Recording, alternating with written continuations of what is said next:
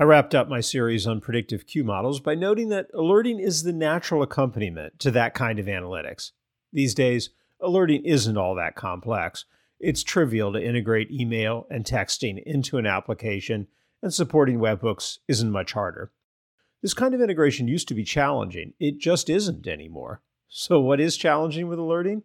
Well, the stuff that goes on underneath the hood, like the predictive Q model I spent a couple months talking about.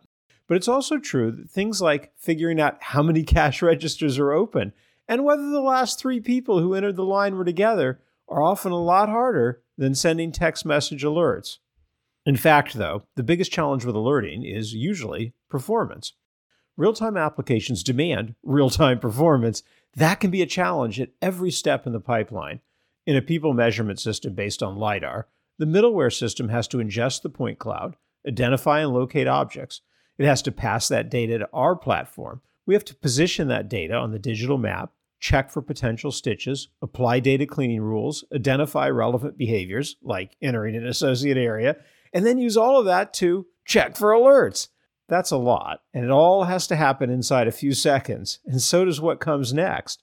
The alerting engine has to be able to ingest the record, evaluate if it triggers any rules, evaluate if those rules have any restrictions on being triggered too often, and then do the easy part, fire off the alert. Oh, and it also needs to create a record of the alert so that people can figure out what got sent and if it got actioned. For our alerting, we realized that we actually had 2 different sources of information that needed to be supported. For queue and occupancy-based alerts, we could use our existing MQTT feed that already has a rich backend to calculate queue and occupancy by area. It publishes messages that include the current line length, the current occupancy, the estimated wait time, and the registers open every time there's a change. Ingesting that into the alerting engine makes it easy. We don't have to worry about processing individual journey metrics. We don't have to do any calculation at all. We get to take advantage of all the work that's been done on that back end, things like smoothing and register open calculations. So alerting based on lines and occupancy turns out to be the easy stuff, given the work we've already done. And that's just as true for clients who want to consume those feeds. It's not really very much work. It turned out to be a lot harder to build alerting based on individual actions. The most common alert of that type is the dwell. People often want to trigger an alert when a customer has spent a certain amount of time in an area. Building that alert means checking every event to see if it's in a gated zone.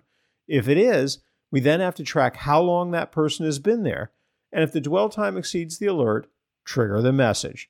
There's a fair amount of complexity here, since you need to track continuous time in an area for every individual in the space. Making that sort of logic performant can be hard, and it just gets worse as the alerting requirements around the journey become more complex. Alerting on lack of interactions or dwell time without interactions not only requires interaction tracking, but requires tracking the time since those interactions by individual and by section. It's hard.